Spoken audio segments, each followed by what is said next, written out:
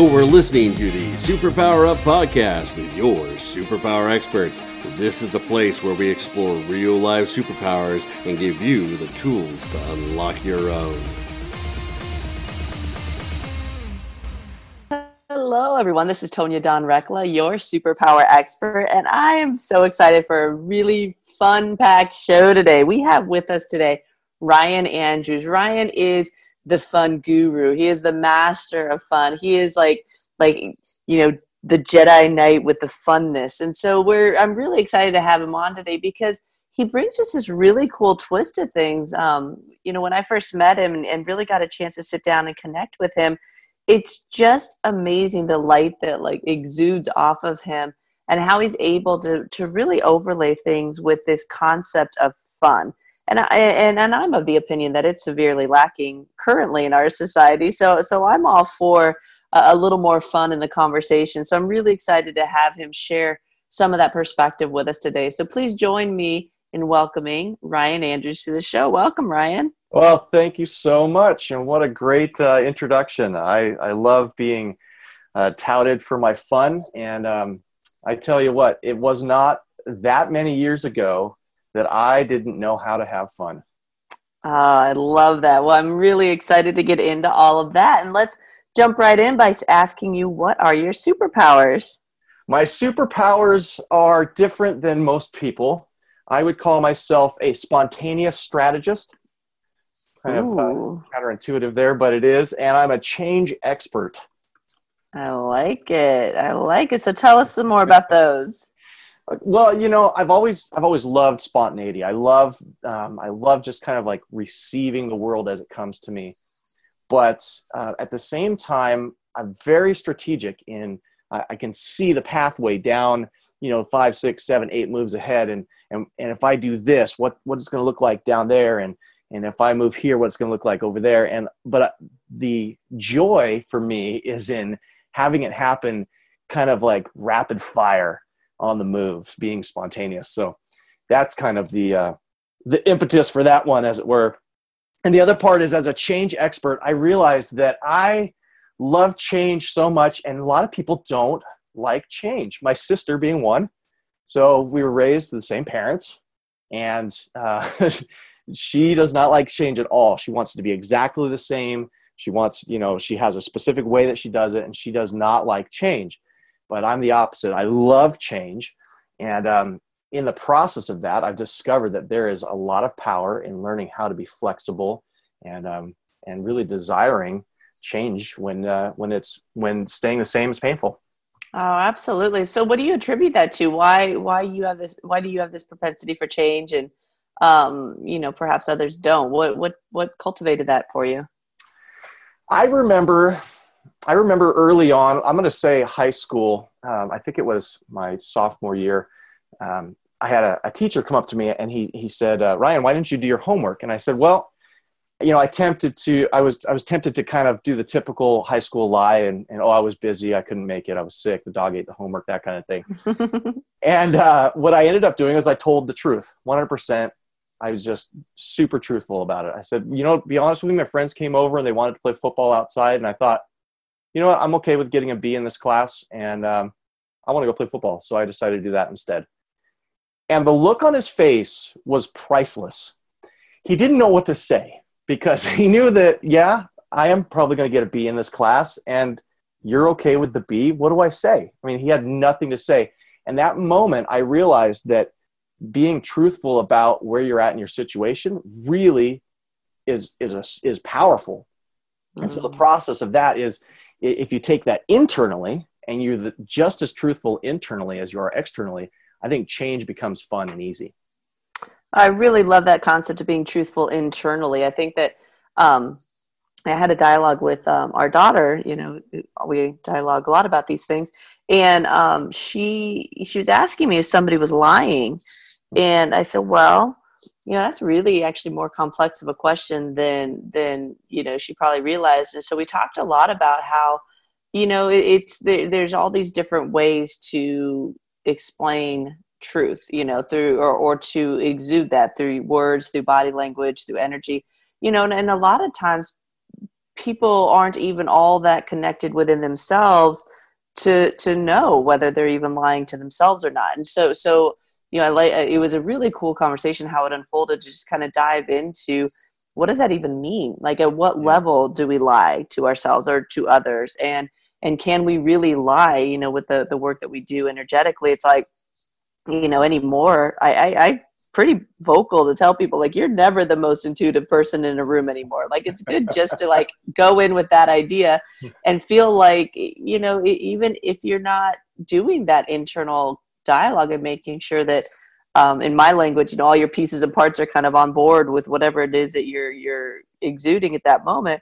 it's going to be obvious to somebody. Yeah. And so for you to learn that at a younger age, where it's like, wow, it's really liberating to be able to say, yeah, why didn't I do that? Yeah, I guess I really just didn't want to. Well, it's like, yeah, absolutely. And I think there's two sides of it too, right? Like, so this kind of borders on being vulnerable and being open with people.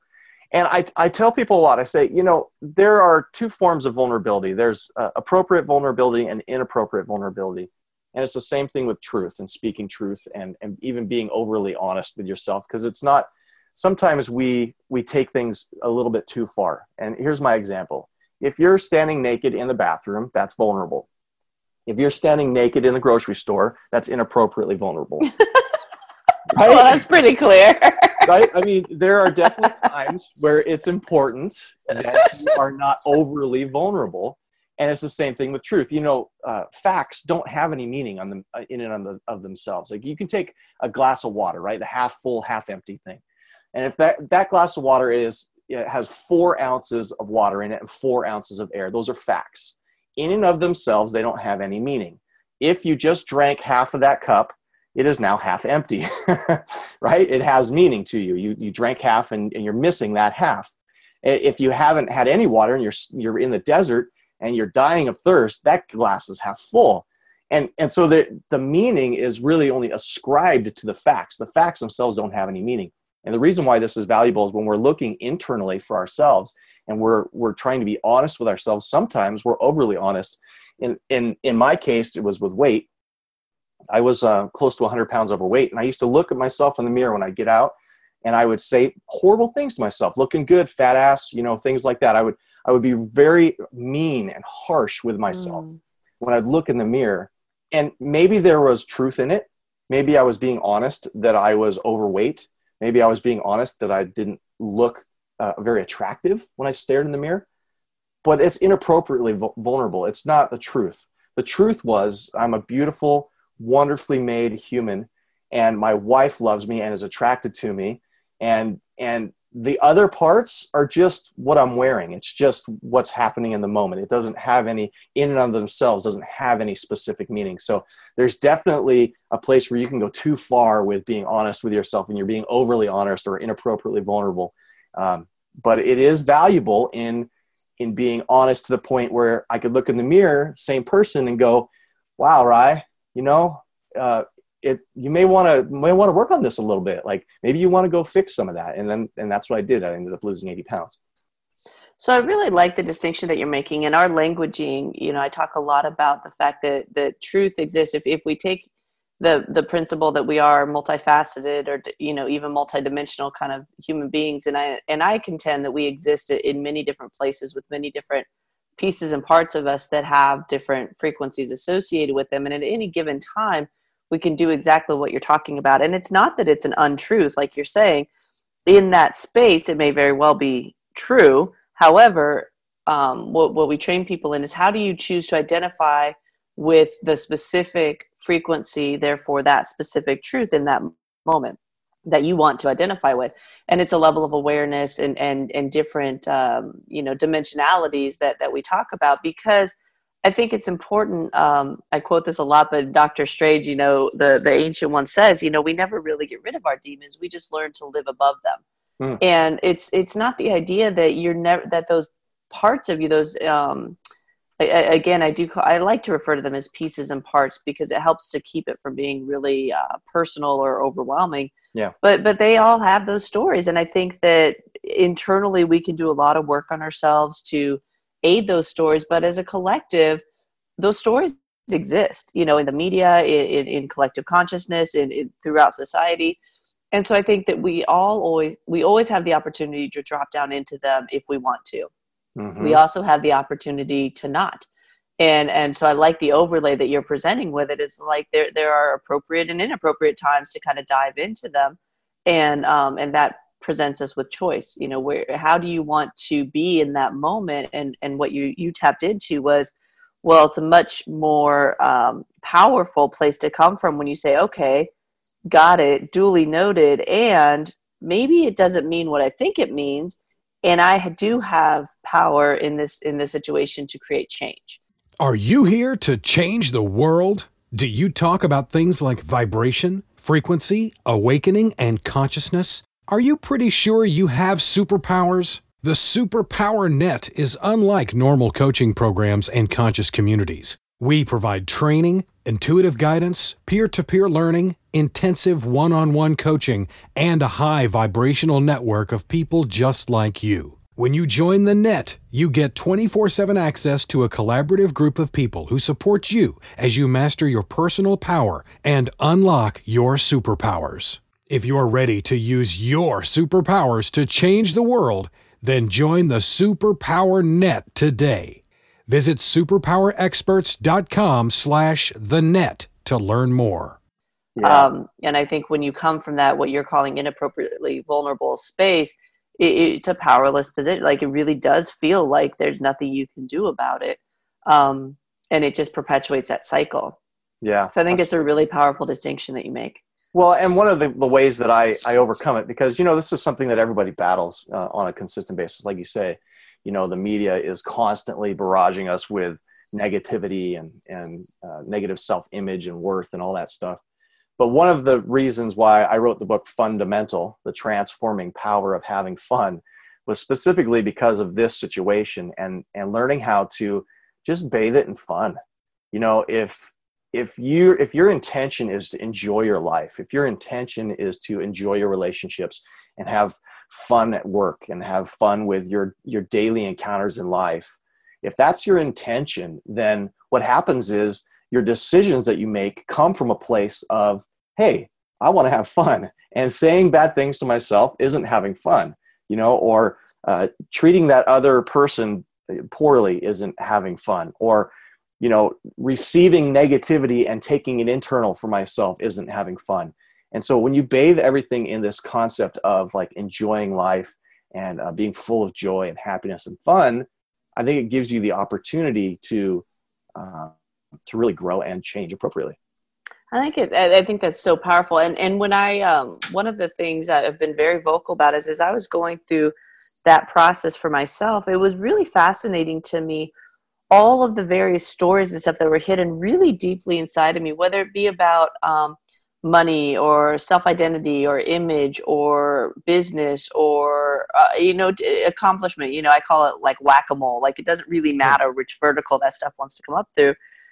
And I found that there was a connection there between whatever I thought was ideal, and usually it was identifying that the situation wasn't ideal, and fun. And it showed up as my daughter in the sense of, if I didn't have whatever the magical number was that I thought I should have in my bank account, I had an ongoing script that said I didn't deserve to stop and have fun with my daughter. Self-image, business, like it just didn't matter which of those verticals it wanted to jump in through. It kind of, if I overlaid it with, here's this amazing creature who wants my time and wants to play, like I didn't feel like it was responsible to do because of that script. It was so fascinating to listen to because it's totally illogical, but it was there. And so I like the idea of overlaying it with fun. And it's like, well, what happens if we flip that and put it first and say, if you're not having fun, then all of this other stuff is never going to change. Like, it's just never, it doesn't matter how hard you want to work at it. If you're going at it from that real drudgery, like have to enslavement kind of energy, you're not going to shift it anyway. So it's this perpetual cycle, which, we could go in all kinds of conspiracy theories about why there's value in keeping us in that cycle. Yeah, but when I try not to say stopped, that that's a whole other podcast. word. But when I stopped and I was like, wait, take a breath. Like, what happens? Like, you're not going to die if you stop and just play for a minute. Like, so Yeah. that concept of fun, I think, is so much more solid than, you know, than maybe really serious, you know, seekers might want to give it credit for. I think you're onto something. Well, thank you. Well, you know, I think it's learned behavior too. It's, you know, as you grow up and you become an adult, you have to be responsible, and fun is irresponsible, right? Or, you know, as it just gets beat out of you just with life, and people saying, look, you got to be focused. You got to be, you know, this is hard work. Not everything is roses and sunshine and all that. And it's true. It's really true. Like, there are challenges. Like, you know, it's really hard sometimes in life. You know, I mean, raising children, you want a challenge, raise some children. You know, I like to say that the single greatest source of joy and pain at the same time in my life. And, you know, and I'm half joking with it and half not. You know, I mean, they are so precious and wonderful to me, and they mean so much to me, but they also challenge me to be a better dad, a better father, a better person. You know, they're on a constant daily basis. Your children are great at just rubbing off the rough edges, you know? And so there are definitely times in life where it's challenging, and it's not always going to be easy to have a smile on your face. But I can tell you this. I did an Ironman race, a half Ironman, and it's 70.3 miles. It's a triathlon for those of you who don't know. You're swimming 1.2 miles, you're biking 56 miles, and you're running a half marathon after that. And it's a lot of work, to say the least. Now, before I had done this race, I had never ran more than 3 miles in my life. I had never swam face down ever. I had never ridden a road bike ever in my life. And so the challenge of doing this race was my brother saying, hey, let's do that. And I go, okay, that sounds like fun. Sure. Yeah, why not? Let's try that out, you know. And at 36 or however old I was when I did that race, you know, it was painful. Every day was painful, and I had no choice. I had to work. I had to train. I had to run, and I hate running, and I learned how to love swimming and biking, but the running part always killed me. But in that process, I realized that this is so fun, you know, and even though it was hard and my legs hurt every day, and during the race, I felt, you know, so full of pain. There's photographs of me throughout the race, and I have a smile on my face the whole time. And things are going to be challenging, and they're going to be painful, whether you enjoy them or don't enjoy them, whether you enjoy the good parts and ignore the bad parts or not. And it's still going to hurt. It's still going to be painful. It's still going to be challenging. And you just get a choice. Do you want to enjoy the beauty of it, or do you want it to take you down? And, you know, that's really the gist of bathing everything in fun.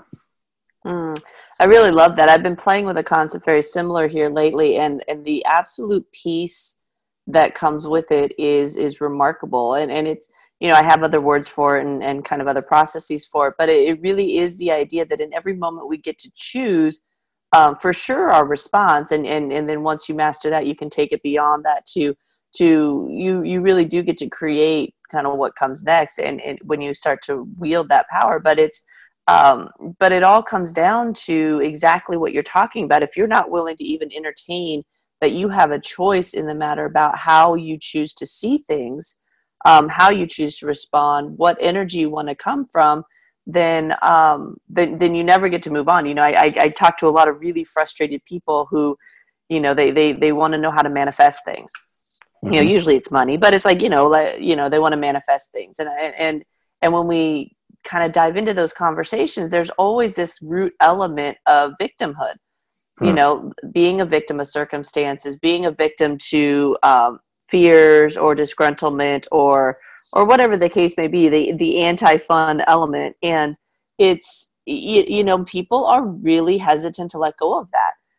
It's like a security blanket in the midst of a storm. It really becomes debilitating for folks when you ask them, what happens when you don't have that anymore? If you set that down, who do you get to be beyond that? And I think that there are some components there. Like, wait, what do you mean? And you brought it up earlier. Like, it goes against all of those ideas of, life is hard and you have to work hard at it. And even in the midst of the challenges, like you said, if you have a smile on your face, even in the most challenging moments with your children, if you can tap into that connection and be like, wow, even in the midst of all of that, I wouldn't change it for the world, and it allows you to kind of open up to that space. And it's not naive. It's not, Pollyanna-ish to take that approach. It really is the best shot any of us have to be in the midst of that change in a really powerful and fun way. Yeah. So I think there's so many valuable pieces in that. And I'd imagine you come up against folks who are like, it can't all just be fun. Like, it's kind of a fluffy concept, don't you think? I don't know if you get that, but it's I feel like it's like, wow, I don't see it that way. I see it as being a really strong foundation to stand on. It really is. And how it came about for me really is it's at the beginning of my book. I was living in Hawaii with my smoking hot, amazingly powerful wife. We had 3 kids. I worked for myself from home. I was the worship pastor at my church, and I was miserable. And that's where it all started for me.